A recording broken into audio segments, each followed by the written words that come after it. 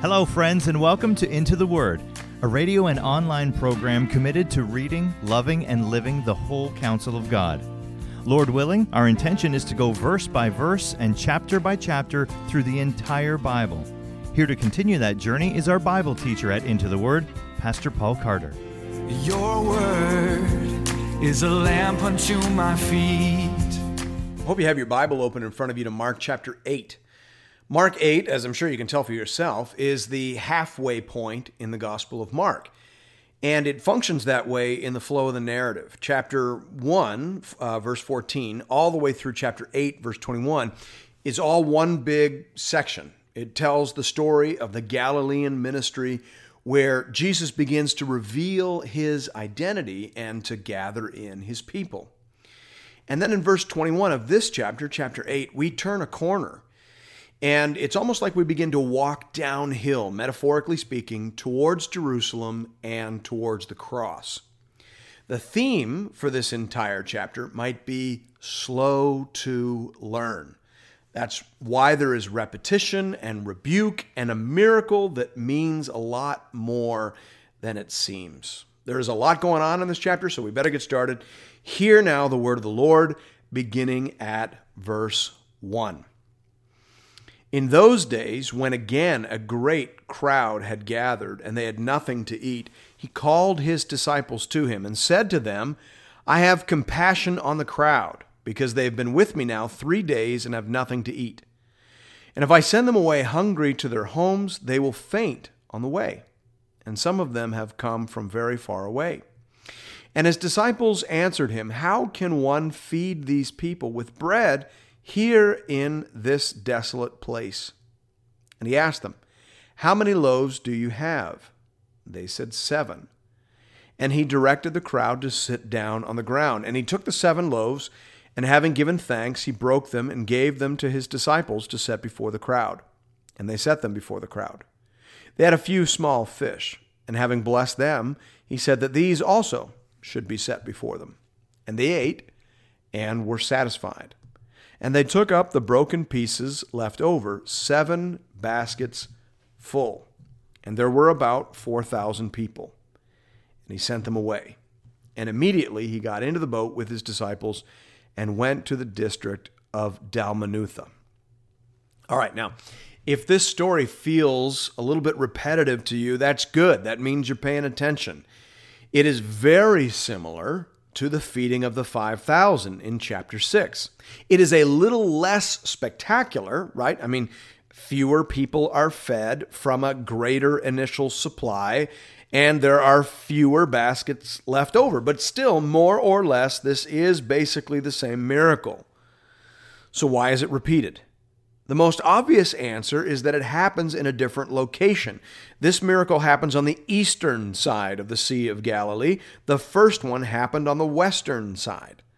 So these are different people. On the western side, where the 5,000 were fed, it was mostly a Jewish area. On the east side, where this one happens, it's mostly a Gentile area. Now, in a sense, this miracle goes along with Jesus' dialogue with the Syrophoenician woman back in chapter 7. In chapter 7, you remember, a Gentile woman came up to Jesus and asked Jesus for a healing miracle for her daughter. Jesus said that he'd been sent first to the Jewish people.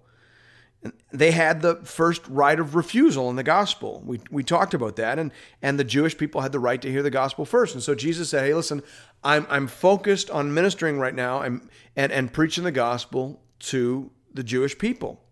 And she came back and she said, well, hold it now.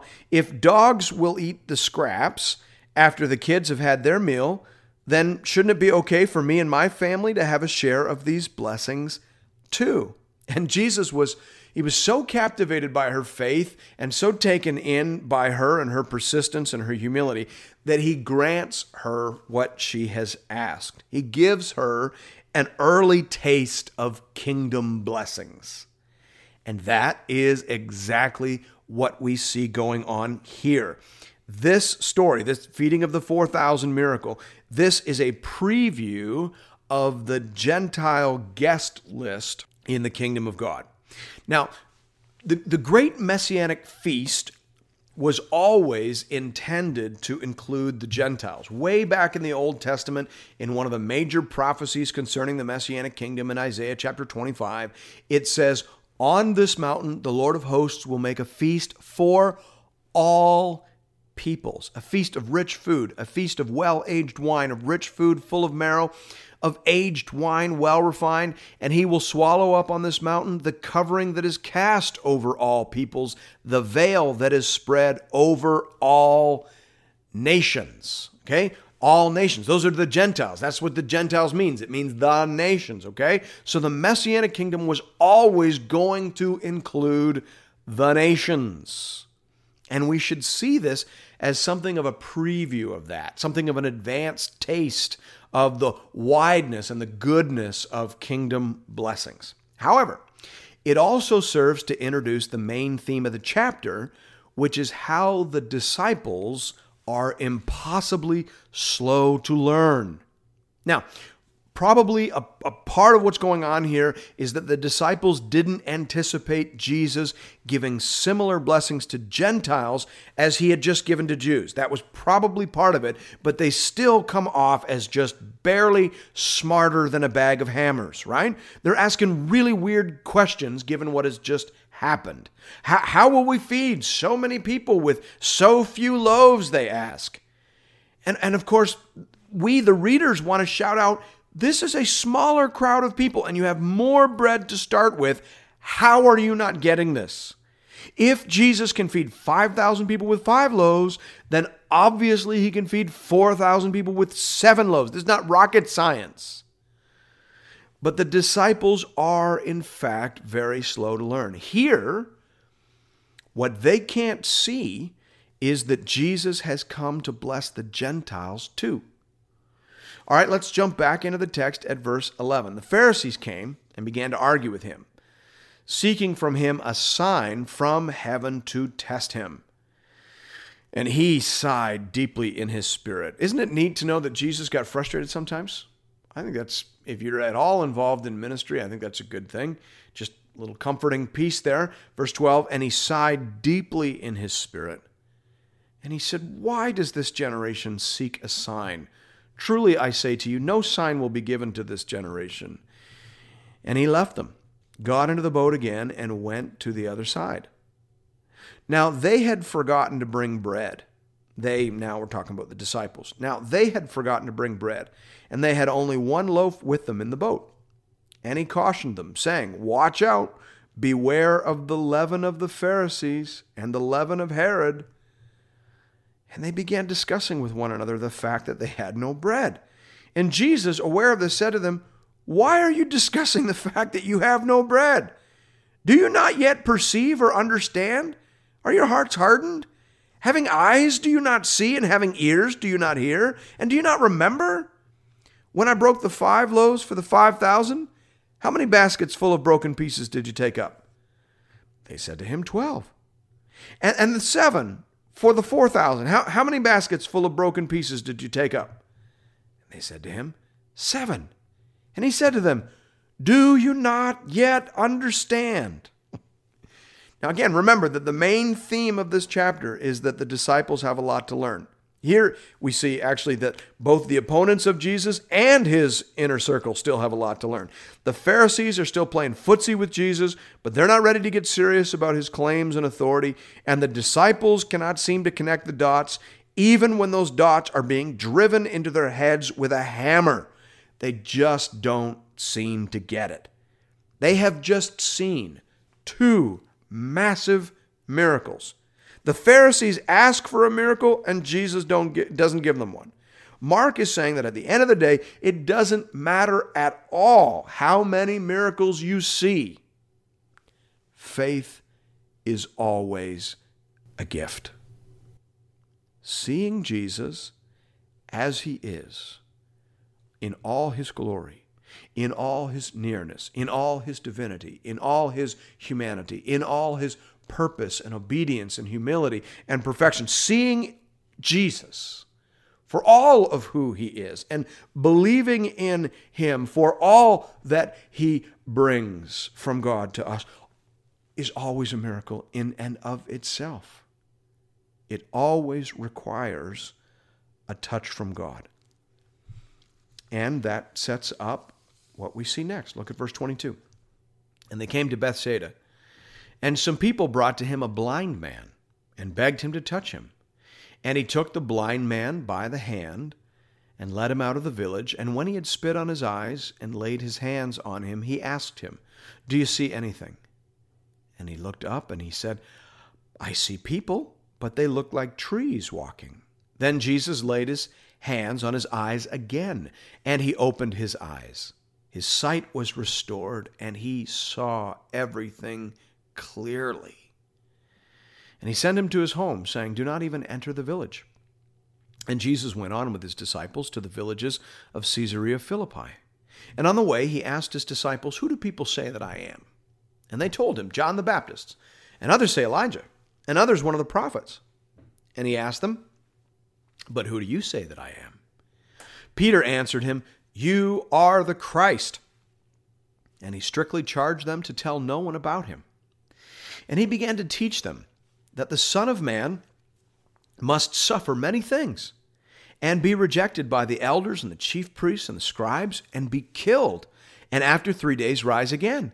And he said this plainly. And Peter took him aside and began to rebuke him. But turning and seeing his disciples, he rebuked Peter and said, "Get behind me, Satan, for you are not setting your mind on the things of God, but on the things of man."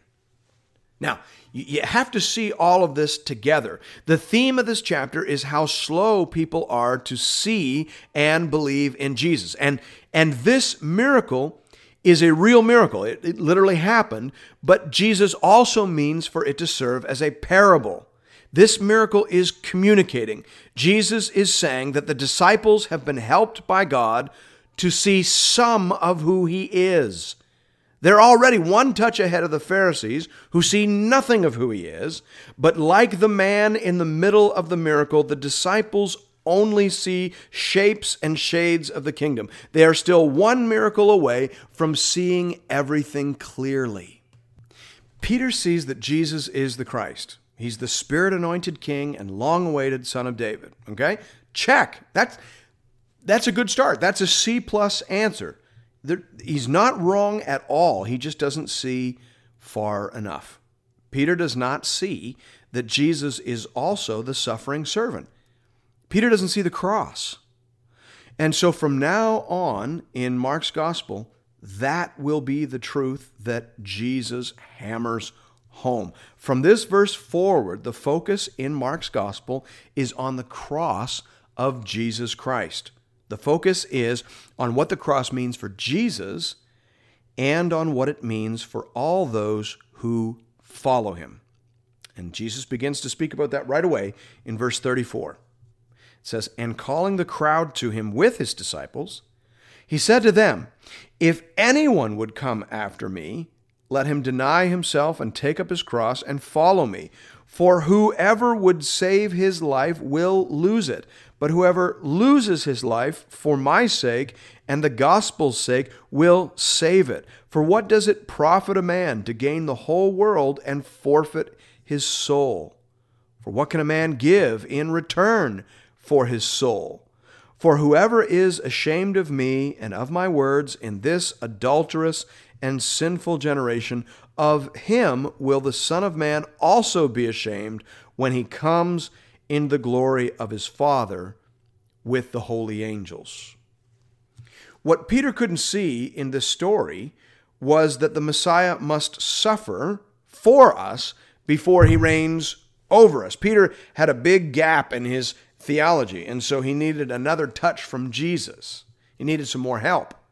Now here in this last paragraph, we see Jesus immediately beginning to target teaching at that gap.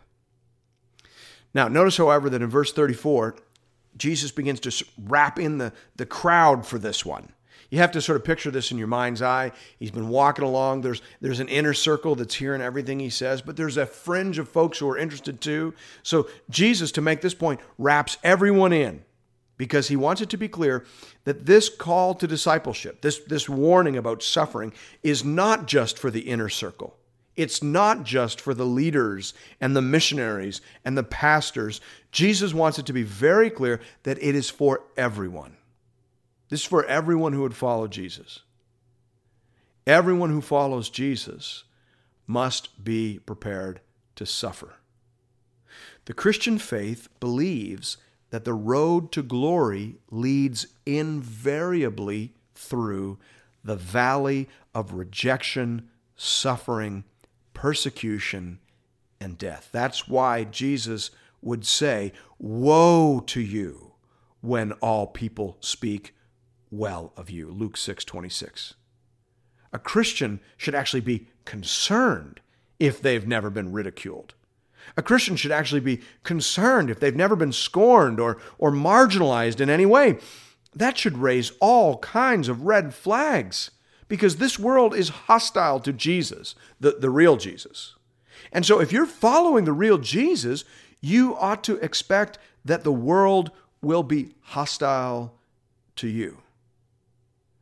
So the offer of Christ in this passage to all who would follow him is this: suffer for me now and be rewarded by me later. Or you can be rewarded by the world now. You can be well thought of now. You can be well received now and be rejected by me later. That is what is at stake. That is what you have to decide, because this is the word of the Lord. Thanks be to God. Thank you, friends, for listening to another episode of Into the Word. If you're interested in additional resources or previous episodes and series, you can find those at intotheword.ca. You can also connect with Pastor Paul and other Bible readers on the Into the Word Facebook page. Just type Into the Word into the search bar. If you'd like to contribute to this listener-supported program, go to the website and click the Give bar in the top right corner. Once again, that's intotheword.ca. We hope to see you again real soon, right here, for another episode of Into the Word.